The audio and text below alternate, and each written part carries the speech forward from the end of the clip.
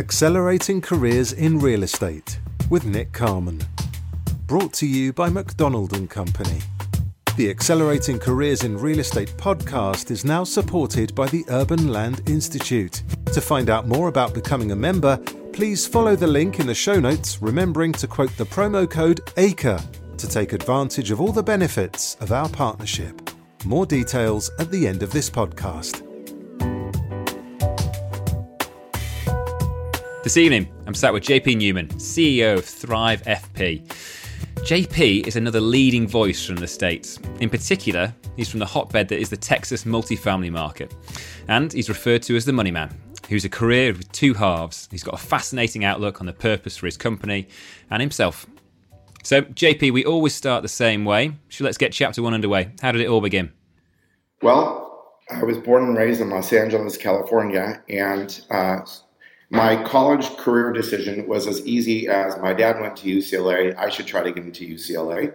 And there I went. So it really started as simply as that. I wanted to go to the university where my father went. And, part of the things early on for my family, we were a very close extended family, was certainly career and who you become is a super important value. And so at age 6 or age 5 or 6, I think I decided I was going to be a lawyer, because it seemed like a nice professional career to do. And I didn't really think much about it. Of course, you're 6 and then you 15, and next thing you know, you're in college and you still haven't thought that much about it. And I was political science, pre-law at UCLA.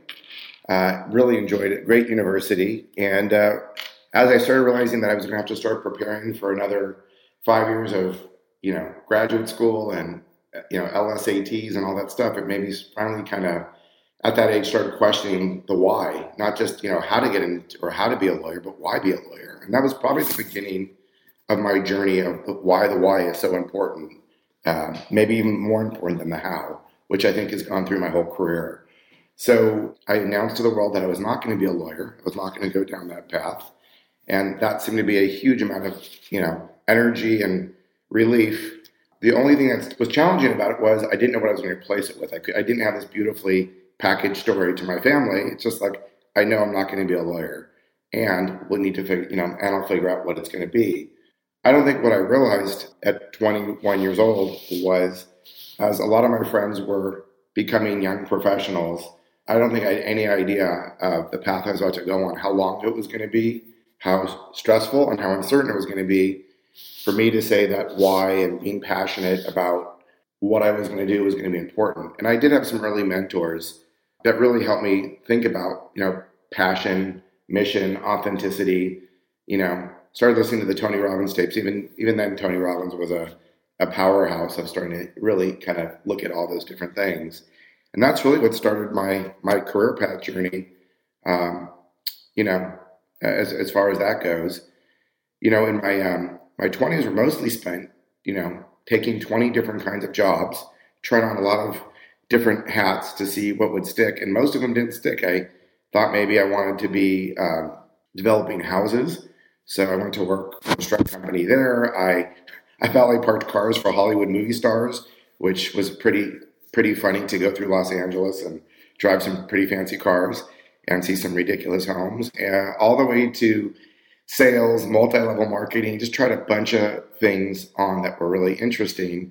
I finally kind of found my love, I would say, or my first love, my first career in my mid-20s, which was this idea of kids programming and animation. And I think it just was the first thing which seemed less boring than a lot of these corporate jobs that were cubes and beige walls and blah, blah, blah, and 10% rent increases or 10% sales increases or whatever it was. And this idea of being able to, I think that's the time that the movie Big came out with Tom Hanks.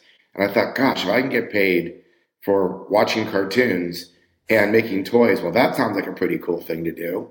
And I got hired by a large, toy company, plush toy company, to kind of work with the movie studios on the next big film that was going to come out, and that we would make the toys and the things. It was called licensing, and it's licensing the rights from the film studios. And I got to go to all these movie premieres, and I was living in Los Angeles, so I got to go to a lot of the movie studios, and they'd present. At that time, it would be Jurassic Park, or it was Lion King or, it was really the renaissance of, Disney's animation. And I was definitely a part of that launch, from Beauty and the Beast, Lion King. It really brought Disney back. And it was an incredible time. And it really probably was the first time I felt this incredible joy and connection to my childhood, to creativity, to passion. They were asking me to make decisions on which film I thought was going to be successful and why, and which toy would be successful and why. And I guess it really brought me back to some of my creative and my childhood roots and instincts. And I think I was in some ways, maybe a pretty typical boy, except I was very creative. And I really felt I had a good sense of what kids would like. Particularly boys. I was probably better than trying to guess at what, I was better at action figures than I might have been at, the next Barbie doll sensation. But it was good. I think I picked well, and I did pretty well in that career. And that ultimately led me for Sony Pictures. They were looking for a vice president of family entertainment to kind of come in and build a studio library for them, because unlike almost every other movie studio, Sony really didn't have a large children's library. They didn't have anything to lean on, to go back on. So they were looking for kind of someone with children's experience, but also an entrepreneur. And I don't think they exactly expected to find someone like me. The job interviews were quite entertaining, because I think they looked for almost 6 months or a year. Their job search was like for an executive who had produced some of these films, not someone who had worked for a toy company. But I think I won them over with my probably my energy. In fact, my boss, who wound up becoming the head of Sony Pictures, became the studio head. He was a New Yorker, and he always would joke and say, "I can't believe you're from Los Angeles with your kind of energy. You seem more like a New Yorker." And I think they just needed someone who was kind of a starter, who he could kind of leave alone, because he was running the whole entire division, and just wanted someone who would just do it as a self-starter. And I think I think I was definitely a very unconventional choice, but I think it turned out to be a great choice. And, I stayed at Sony for 5.5 years, really, creating a family library that included, the Hensons, Dragon Tales. We did a large franchise called Swan Princess, and they even let me produce my own films, which was a lot of fun. So I was in this very kind of unique position where I got to produce films for, a large movie studio. And because we were based out of the home entertainment division where the DVDs and now the streaming would be, we had a lot of autonomy, because we were actually the breadwinners and we made the most money. Turns out that selling your DVDs during that time was the moneymaker for the studio. So, because that's where all the retailers were. So it was quite an amazing job. I loved it. A lot of incredible artists I got to work with, and celebrities and voices, and it's just a terrific time. And, like what happens at a lot of movie studios, after 5.5 years of doing it, the person who mentored me and really was behind me, that my boss, got promoted to ultimately run the studio. And the person who kind of became in charge of family entertainment, he liked me, but he also had his own political agenda. And he wanted to bring in somebody who he felt would be like a loyal henchman from the beginning. And I just couldn't fit in that box. I was already kind of a loyal henchman to another studio executive. So, they couldn't get rid of me because I was very productive. I produced a $150 million library for them. So I kind of decided on my own it was time to go. And one was, again, I kind of saw that I was going to be more limited than I was in the past.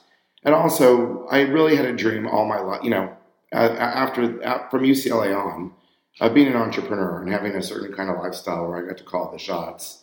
I think I realized after 5.5 years at studio that I really, while I was a really, really good entrepreneur and self-starter and was able to manifest and create things, I was horrible at office corporate politics. And I would drive people crazy because, as my boss said, I would tend to go from A to B without asking C.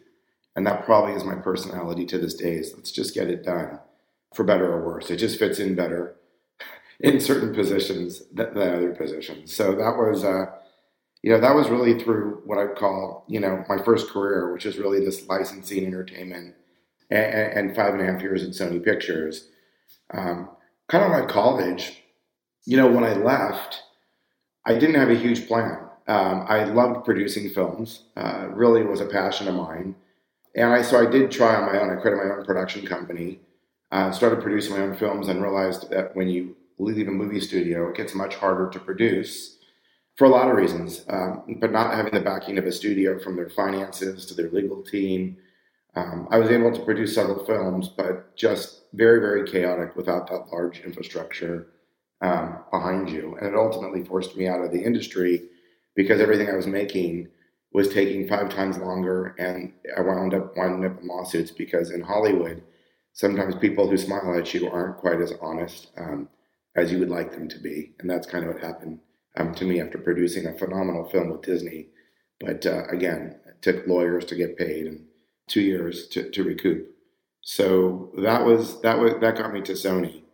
So after leaving, Sony and started my own production company, and quite frankly, failing at it, I couldn't make a living. And at that time, it was really becoming less and less flattering because I was no longer 20.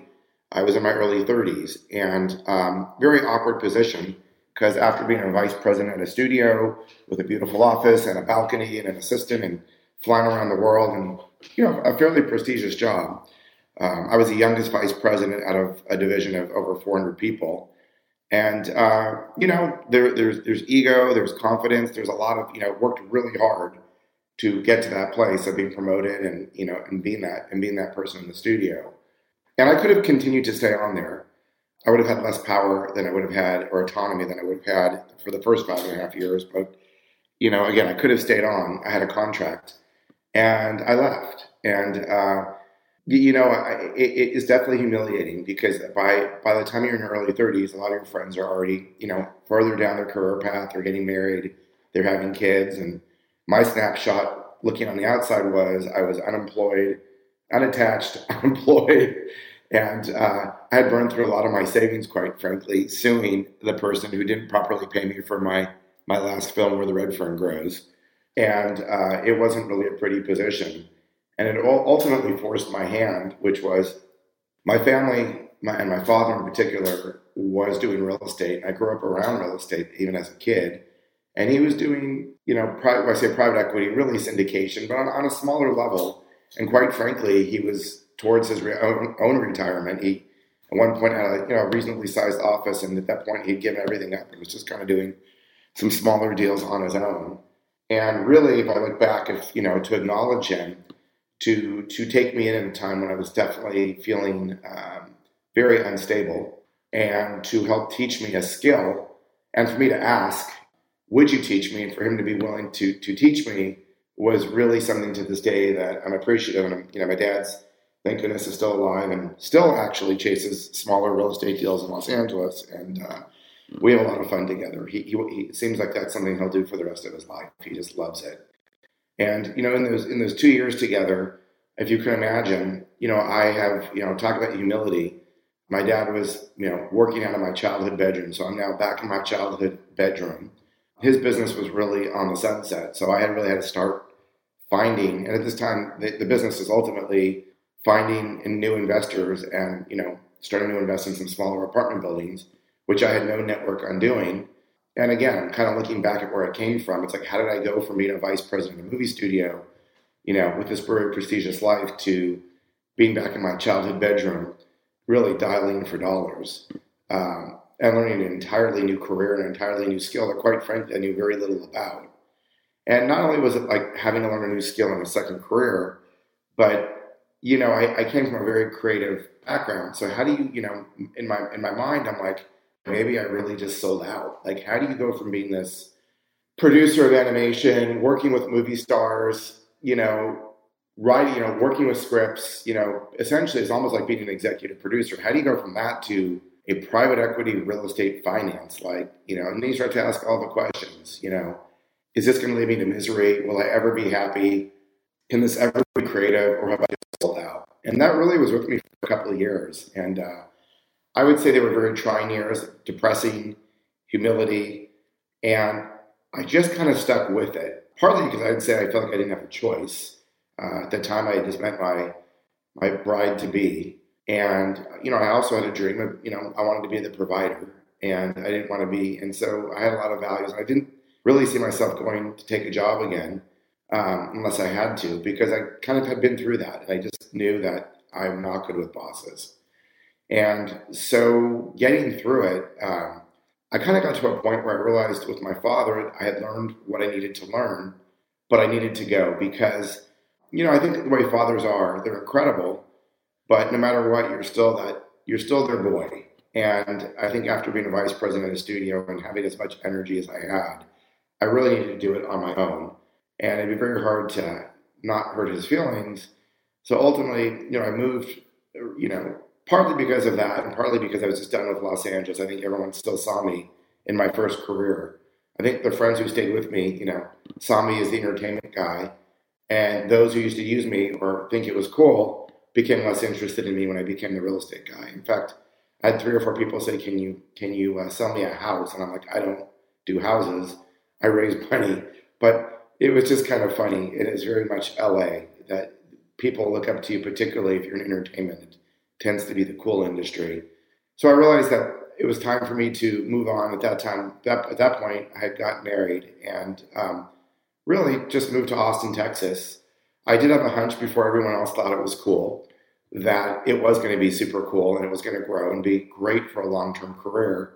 And I also, quite frankly, wanted to reinvent myself. I was tired of being looked at in my first career, and I wanted to kind of have a whole new set of friends and a whole new business environment, and also respectfully be able to grow and now create my own company, learning the skills I did from my father and some of the early infrastructure he provided me.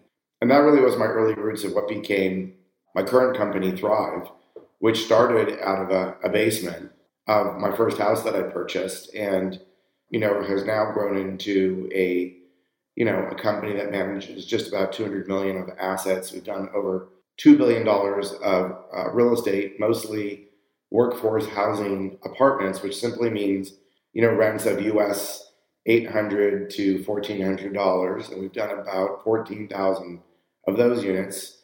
We also do senior. I just built the largest sports complex in Texas because it's a whole other story as to the model why I chose to do that. And if I could, really that transformation from being the guy who was really humiliated to really growing in life, I think that in the back of my mind, I never could see at the time, but it started happening with some success. And the success really happened, I would say, one investor at a time, just starting to trust me.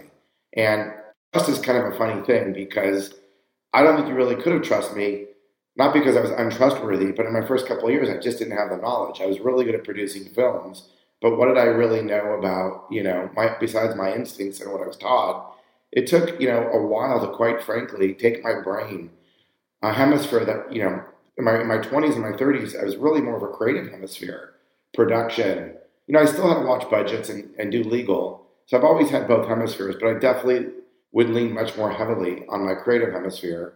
And real estate at the time just seemed much more mental. It seemed much more of a cerebral atmosphere. It's, Microsoft Excel spreadsheets and performas and business and money and returns and contracts.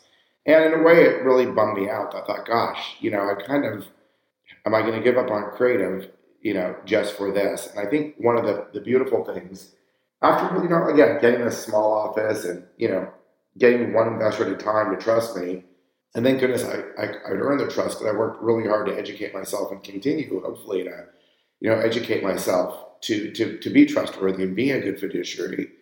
And, ultimately, I got to a point, I would say, 4 years in Austin where I was starting to get a following of people who were trusting me and gathering a group of money.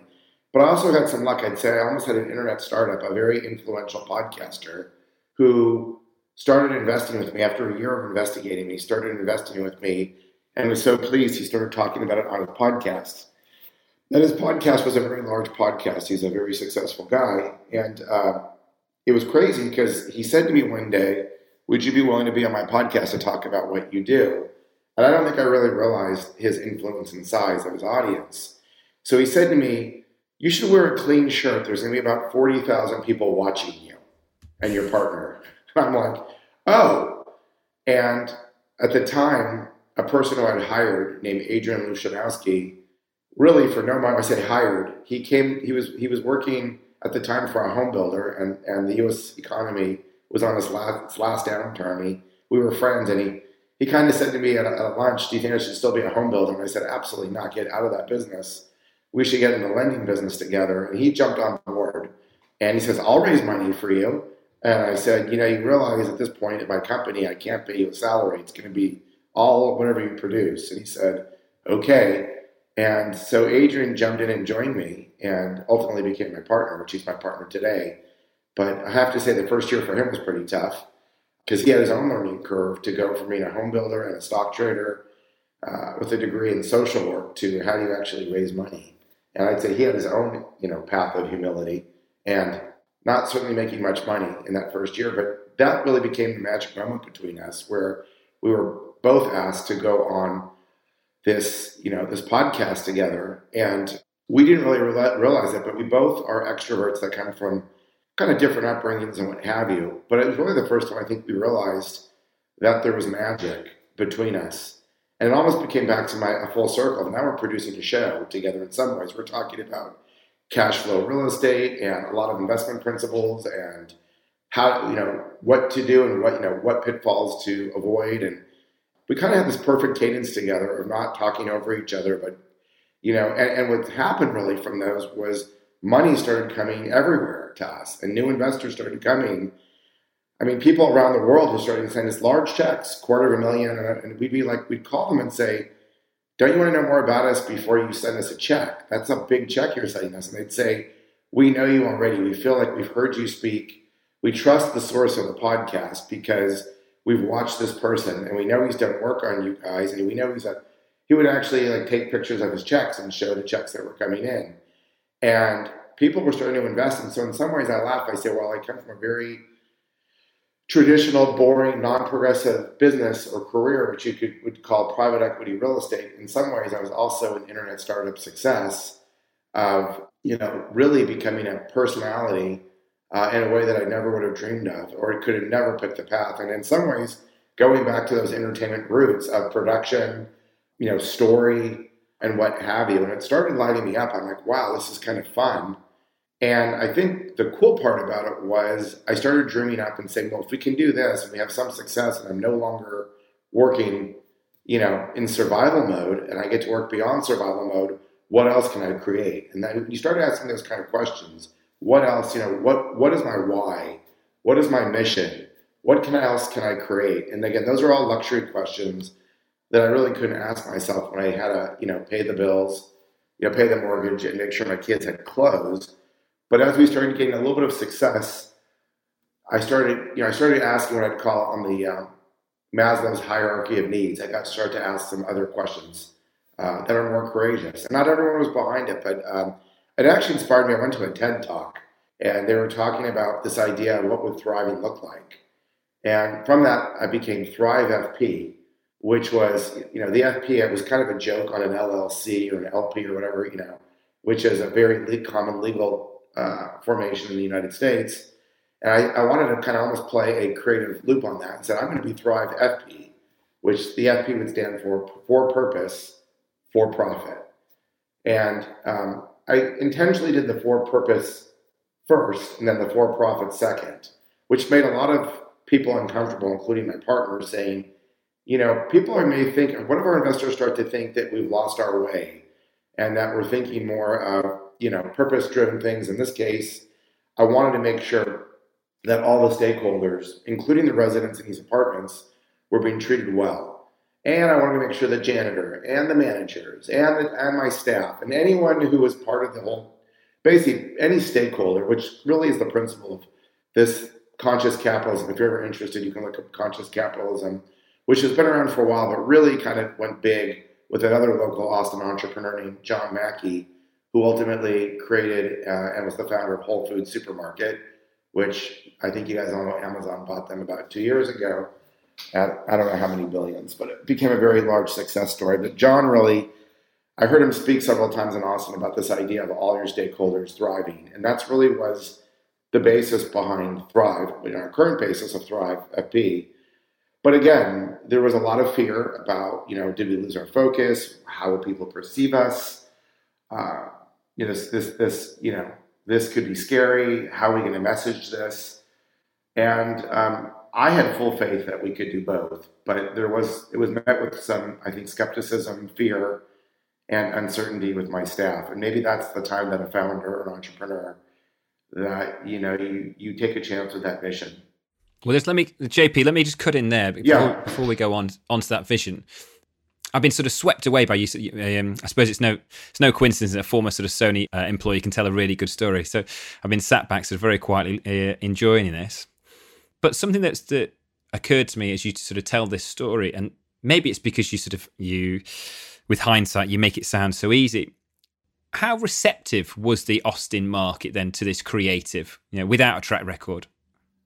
Oh, it was very difficult at first. And the funny thing, which I didn't talk about, is there was... at the time that we really were launching the company, there was two large people. Bernie Madoff had just been convicted of fraud, and there was a second person who also, a very famous person, and they were basically convicted of billions of dollars of fraud. So there was a lot of skepticism and fear in the marketplace, and there was a downturn. And so it was not that easy to be young and tell your story and really get a lot of attraction to it. There was a lot of fear and a lot of doubt and skepticism. And, we started, right now our minimums are like 100,000, 150,000 US, but at the time we started at 25,000. And to be honest, I think what I realized at the time was because of the damage that was caused by these con artists, I had to do things differently in order to survive. And so really in the early days, I started thinking about, fiduciary, which is, one of the most important things when you're handling people's money. How can you be a good fiduciary? How can you prove it to a potential client that you are a good fiduciary? And at the time, the revolutionary technology was the creation of Dropbox. I imagine you guys know what Dropbox is, Yep. The first cloud. And at the time, it was revolutionary. But what Dropbox gave to me was a chance to tell people, and it was really the beginning of, hey, you don't have to just trust me with my story about why this is a good real estate deal or a good loan or a good real estate loan, but I'm going to put all the materials in this box that you can just click on this link and you can have your best friend or have your lawyer, have anyone look at this, and then you can make an independent decision whether you agree with me. Because ultimately, really, to this day, what you're paying me for as an investor, you're paying any person for as an investment advisor, is you're paying me because you believe that I have enough experience and knowledge to make a good decision, a good investment decision that will create a good risk-adjusted return on your behalf. That's really all I do. That's my service at the end of the day. And Dropbox was a huge help during that time of fear and skepticism of telling people for the first time, you don't just have to trust me. Why don't you trust and verify? And I think that was a big deal. I think that was a super big deal. And the funny thing is a lot of people don't want to go through the time to actually do it. But just offering that, some people did take me up on it and really, really scrubbed hard. And a lot of them didn't. But I think just the offer of knowing that they had some of their own autonomy was a big key to our success early on, being able to build, an investor base, one investor at a time. So JP, before the sort of pod, I explained we like to do a bit of research on our guests. And I've got to say, I really enjoyed doing my research on you, JP, and I think there's probably the differences between sort of Anglo-American sort of backgrounds, because the guys I spoke to on sort of in the States about you were absolutely sort of gushing in terms of the what they thought of you, personally, sort of emotionally, sort of professionally. And I got to say, I think if you ever asked someone on my side who's worked with me for 10 years, I think I'd be lucky to squeeze out of them sort of something as simple as sort of he's a good guy. So I've enjoyed talking to your contacts. Now, one of them said one of the strongest sort of traits about JP is his professional and personal congruence. Now, I've got to admit, I did have to Google congruence in order to check exactly what he meant. But he's talking here about that sort of harmony between sort of professional and personal. Now, that sounds like something that is probably gained with time, and could well be a bit of a luxury to someone at the earlier stages of their sort of real estate career. How soon did that start to appear, do you think, in your real estate career? I really think looking back that having that 5.5 years of corporate experience was not, when you talk about first or second career, I think a lot of that really polished me. I think it takes some of those struggles and realizing that it gave me a chance to kind of work out my style of communication. Because ultimately, when you're with a large team, whether you're an entrepreneur in a corporate, workplace, if people don't get you, you could be really talented, but if people don't get you or can't see you or see your value, you're not going to get promoted and you're not going to be recognized. So I do think that Sony kind of helped really polish that congruence, as you would say, between being personable, which kind of was more of an innate, extroverted thing, probably that, was more, I'd call that, birth. And then the professional, I think, was the blending of the two. And again, I give Sony and maybe just a lot of those 20s, a lot of that quirkiness I was telling you about during the 20s of, trying to sell ideas or telemarketing and all that stuff, just kind of a communication style where I just learned how best to hopefully connect and communicate with people. Really good. Really good. Has that been a skill that you've sort of worked on though over time? Has that got better? Yes, definitely. I think one of the things that I've had to learn maybe in the last 10 years too is that listening more for cues of what people really want will get you a lot further. Because we're a lot of times, I think when I was younger, I was more in my head about having to get my pitch or my sales point across or my service or my value. And as I get older, I think I've learned that actually if you listen to most people, they'll tell you exactly what they want to know, their concerns, their fears, their excitement. Most people actually want to feel like they want your service or product. Most likely, they want your service or product. They just are fearful of being, scammed or that you didn't tell them the truth and, it wasn't as good. All the advertisements, like what you sold them, once they get it, they'll be disappointed or embarrassed because it wasn't as good as promised. And I think so for a lot of people, you figure if they're calling you, they're probably interested in your product or service. And you can get a feel for that. So again, that's where I really think that listening and looking for cues, and that does come with time and experience, just talking to a lot of different people. I'd say at this point, I feel like it's probably one of my greater strengths is being able to connect with people, whoever they are, introverts, extroverts, and just listening for cues. And before we return back to the sort of the birth then of Thrive, I wanted to ask, we've done toys, we've done filmmaking, now we're doing real estate lending. At this point in your career or life, do you feel happier? Do you feel like you're on the right course, or is there more work to be done? Well, I think the birth of Thrive was really the next step of really marrying the creativity that I really yearned for and loved with my business acumen. And I would say that at this point, I learned to kind of rebalance my brain, where I still probably at this point have the luxury of being able to lean a little heavier on creativity, but I have a very disciplined financial discipline and acumen that took years to build. And sometimes I don't even realize it, but to me, I do numbers in my head now very fast. I can look at a deal, but again, maybe this just comes with time. So the answer is yes. I think Thrive was kind of the pathway and the invitation with some success to really kind of use to reinvite and maybe double down on using my creativity for success and growth, but then also realizing that I had this whole other skill in my cerebrally and financial discipline and really marrying both together in a way that I never really imagined that I could do. Superb. Now let's get I've been sort of kept the audience sort of waiting. Let's get back then to the birth of Thrive. Tell me a bit more about sort of what was happening that sort of time. Well, to change your company name after, being invested in a name, there's always, risk in that. We were at a very traditional name called Principles Capital Funding. So now you're doing branding. I'm doing messaging for the first time. I'm really starting to think about what do I want. And ultimately, when you start going into your whys, and I had a wonderful coach who helped me, like, what was the vision? Like, why am I even doing this? Because at this point, I'm starting to make some money, some pretty good money. And okay, so what's next? Because, I spent the first, from my 20s just trying to make a living. Okay, all of a sudden I'm making a living. Okay, maybe one day I'll have some financial freedom. Okay, I'm starting to make some financial freedom. I'm starting to make some money. I'm saving money. I can buy a house. I can do this. Okay, but I never really got past that thought of, okay, well, what's next? And or why even bother doing it? I think a lot of people don't get past that phase. You just keep working.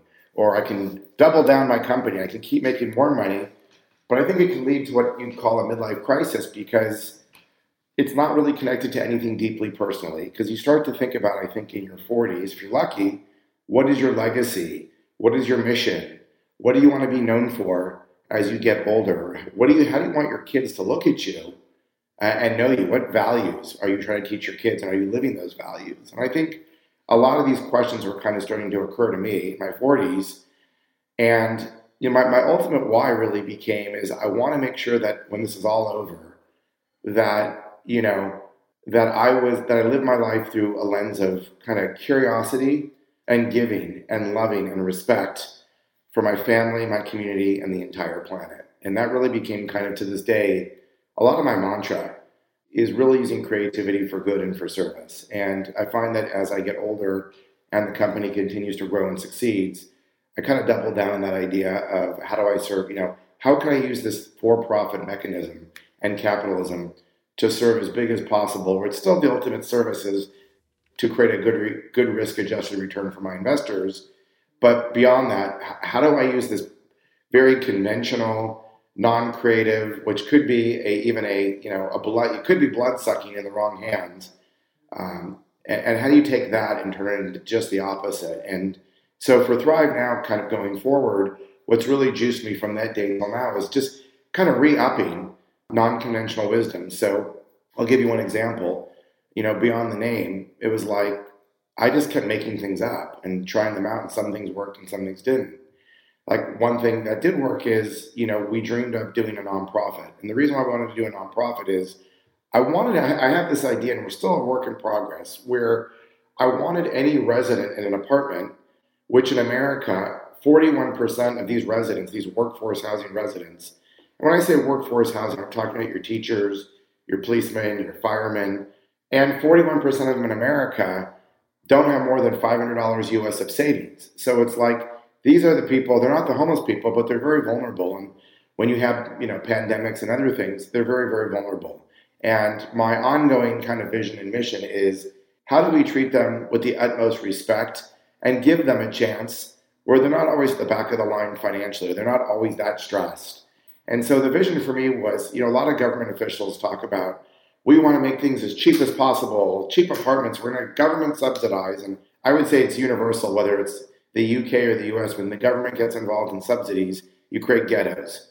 And I'm sure I can name almost any major city that they put you in the wrong part of the city for the wrong rent, and you start reinforcing that pattern of poverty. And for Thrive, and in my world, it's like, let's don't create the cheapest price, let's create the most value. And so by creating the most value, for me, the vision has been creating programs that come with your rent.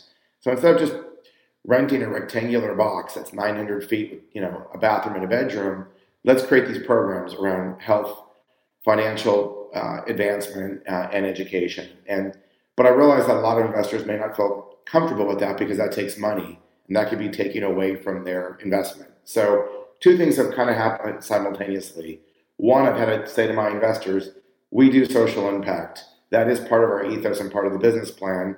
And there's a great business case because when you actually treat your residents well, we're finding that they stay almost 50% longer, and your turnover costs go down and your retention rates go up, which makes you a better return. So ironically, doing the right thing, and we proved it, is financially accretive. And it's not, people knee-jerk and think it's bad, but it's been great. But as I really wanted to do some larger programs and really create value, for instance, during the pandemic, we are the first, apartment owners in the United States that are working with a large telemedicine company, and we're providing free telemedicine to residents in some of our select apartments that we know are likely not covered with health insurance or don't have telemedicine as an employee benefit. So we look for a certain demographic, and we've been doing that, and we're now in about 3,000 apartment units, ours and other people. But we realized we couldn't do that through our traditional things. So we launched a nonprofit about 3 years ago, and we raised money through individuals, organizations, and a lot of people within the industry. And it's really the first of its kind, this idea of how do we help these people without being a charity. When I say a charity, just creating affordable housing. Let's create programs that actually lessen their financial burden and give them things that they don't ordinarily get. And my ultimate goal, quite frankly, is that this becomes an industry standard in America, and hopefully it'll cross the pond into the UK and across the world, that when you rent an apartment, it comes with the expectations, it comes with some of these concierge services and products. Well, when you put it like that, I think it's hard to argue with, isn't it? It really is.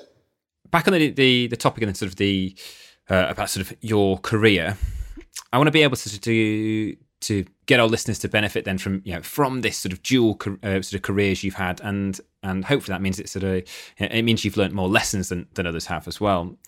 Going back to something you said earlier about the why, I bet lots of people are listening to this, and I've heard this before, but I wonder whether we've sort of myself or our listeners have spent enough time really thinking about this. How important has that been in your success? It's really been crucial, and really the why is just the beginning. And I'm sure Simon Sinek's a pretty big TED speaker, but I think when you really go into your why, it's not just like trying to, because it's hard. Most of us don't really know our why, but if you actually go deep enough to say, why do I want to be in this? You might say, I want to support my family. But ultimately, if you really go down the chain of why do you want to support your family? And we can go down this rabbit hole, and most people get stopped at some mental concept of why. A lot of times it's accommodation, it's very practical. But really, if you go down deep enough and you've really done this exercise correctly, and I really recommend people go to their local coffee shop and take 2 hours with a pad of paper and keep going down the rabbit hole, and you'll know you're there when your why ends at an emotion.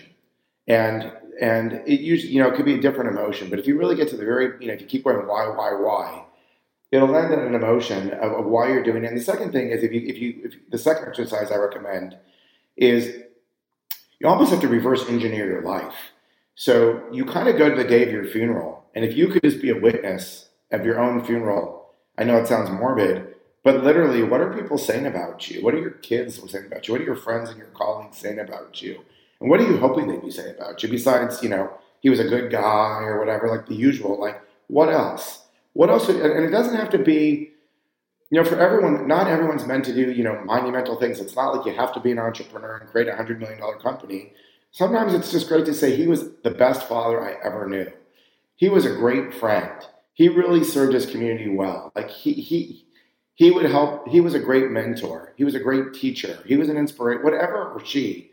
And I think it's really important to get honest, because I really, in some ways, believe that each one of us, I don't care what religion you are, or if you don't believe in a God or whatever, but I do think we're all given some of these beautiful traits, and we're not all. We may be equal in spirit, but we all are kind of given. Like some guys are great physically, some great guys. We all have these beautiful given gifts, and I think really knowing your gift and identifying it and leaning into it and doubling down in your gift. And I find by actually identifying your why and knowing your gift, and then a lot of people say, well, that's a great gift, but I have no idea what that has to do with my career. I got to make money and I got to pay the bread. That's a luxury I can't afford to look at. And I think what I'm learning as I get older, and kind of my passion, I'm about to launch a podcast around this, is by really knowing your mission and identifying these things and really kind of taking that creative approach of starting to ask some questions like that, almost anybody can marry their purpose with their career. I don't care how traditional their career is. And again, it doesn't have to be like you change everything, but the more you just ask the question, it's interesting, at least in my experience, is how the universe will kind of unfold in your direction. Not easily necessarily. There's a lot of trials and tribulations. But in a way, I think I would almost argue that it creates your career advantage. You become a different kind of candidate, and people see you differently for the better, or a different kind of business owner, or what have you. Right, JP, I feel like if I didn't ask this, I'd probably leave something on the table and I'd let you too easily off the hook. Is that notion then of sort of that social conscience, is that easy to say when you do run a £100 million company? There must have been times when you've been conflicted between, doing the most sort of commercial deal and then also doing, having the do good as well. For someone who doesn't run their own company, for someone who's on the way up as regards to part of a different company, what advice would you give them to help them with that dilemma?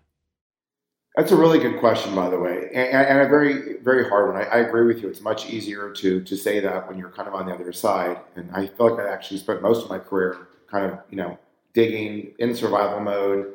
I was not an overnight success. I was a work in progress, and I still am a work in progress to a certain degree.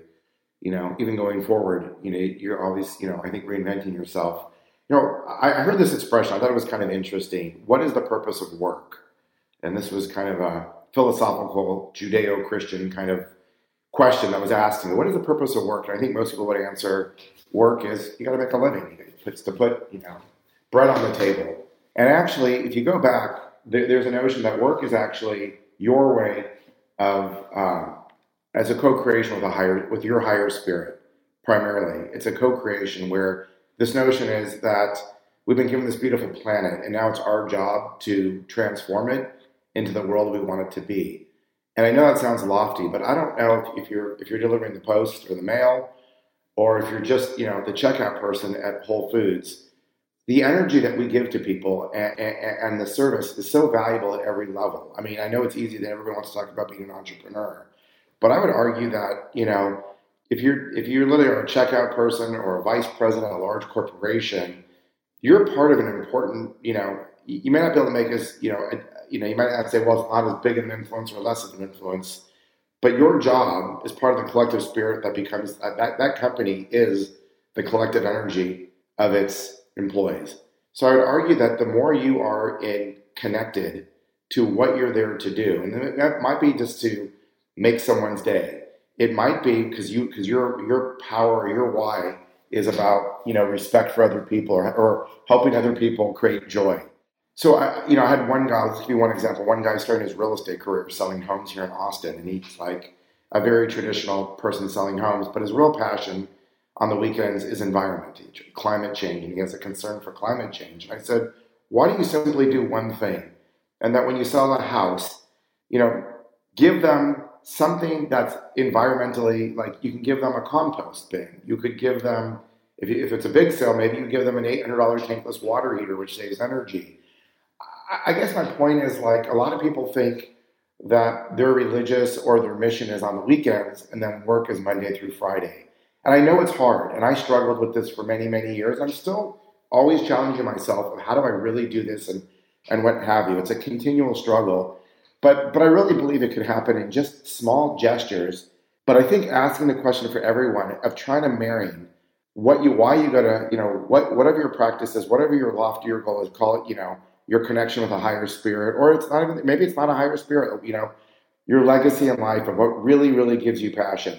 Just start asking the question, and it might just be a small change. It may not be a huge change, but small changes ultimately can lead to big changes because your brain starts asking the question, well, if I can do this, what else can I do? And it really, I think, hopefully encapsulates all parts of your life. And I truly believe on some way beyond just having a successful career, I think that's the architecture or part of our architecture for happiness in our lives and feeling contentment. And I know there's a lot of other things that's too simplistic, but I think it's certainly an important element that goes into the mix. Well, JP, for lots of reasons, I think our audience sort of tuning in now, we've been heard lots of different things and different perspectives. I think that you've sort of shared and brought to this. So I'm really, really grateful for that. Now, last question of the day. We've spent lots and lots of time now looking backwards and chatting about sort of what's built up to this moment. So what's next for you and Thrive? So two different questions. Thrive at this point has a wonderful group of, I have a wonderful team that's really running the day-to-day. I think at this point, I've had the luxury to kind of think about what's next. For me, besides continuing to create, great returns for investors, which is the engine of the product and service, and I can't leave that, but I really am going to continue on the mission, both on the for-profit and the nonprofit side, of really changing best practices in our industry, which I believe will be more beneficial to investors and really hopefully to gently, when I say convince through competition that treating residents better and better and having just awareness will create better outcomes. So that really is my mission on the Thrive side, is to change industry practices. And on the other side of it, I'm really kind of captivated right now with how fast things are changing. We all know that capitalism, money, career, look in the last 18 months, who would have ever thought that you would go from potentially a full-time office job to, even at my office, it's hybrid right now. It's 3 days a week, 4 days a week, or different positions, and we're all making it up. And my fascination right now is with capitalism and saying we have all these new things changing, how we work, where we work, crypto, how do we store money? These ideas of tokens taking replacement of shares in a stock market and having community funding things. And these are all fascinating topics. So I think for me right now, I actually think we're in a hugely disruptive, interesting, and I'm actually quite optimistic about the future as far as how companies will run and how entrepreneurs and companies will function in the future. I think we're in an incredibly disruptive time. I think as the internet disrupted communication and how we all talk to each other, I think this new world of decentralized finance is going to be just as big as a disruptor on how we all talk about how businesses perform.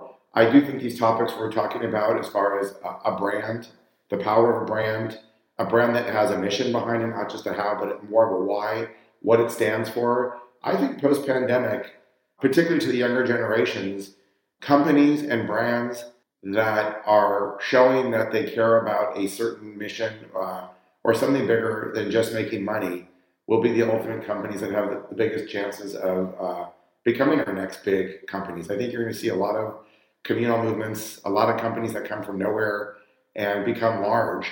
Our next Amazons will come from nowhere, and I think a lot of them will come from community uprisings and movements of disrupting traditional companies. Well, JP, thank you very much for sharing this time. I've really been sort of captivated by this story and sort of where you've been and where you're going, mate. So thank you again for sharing all that. Absolutely, thank you so much. This has been fun. The Urban Land Institute is the oldest and largest network of cross-disciplinary real estate and land use experts in the world, with more than 45,000 global members. The ULI's ethos of personal development makes them an ideal collaborator on our podcast, and we encourage our listeners to learn more and become members by signing up at uli.org/join, quoting the promo code ACRE. Thank you for listening.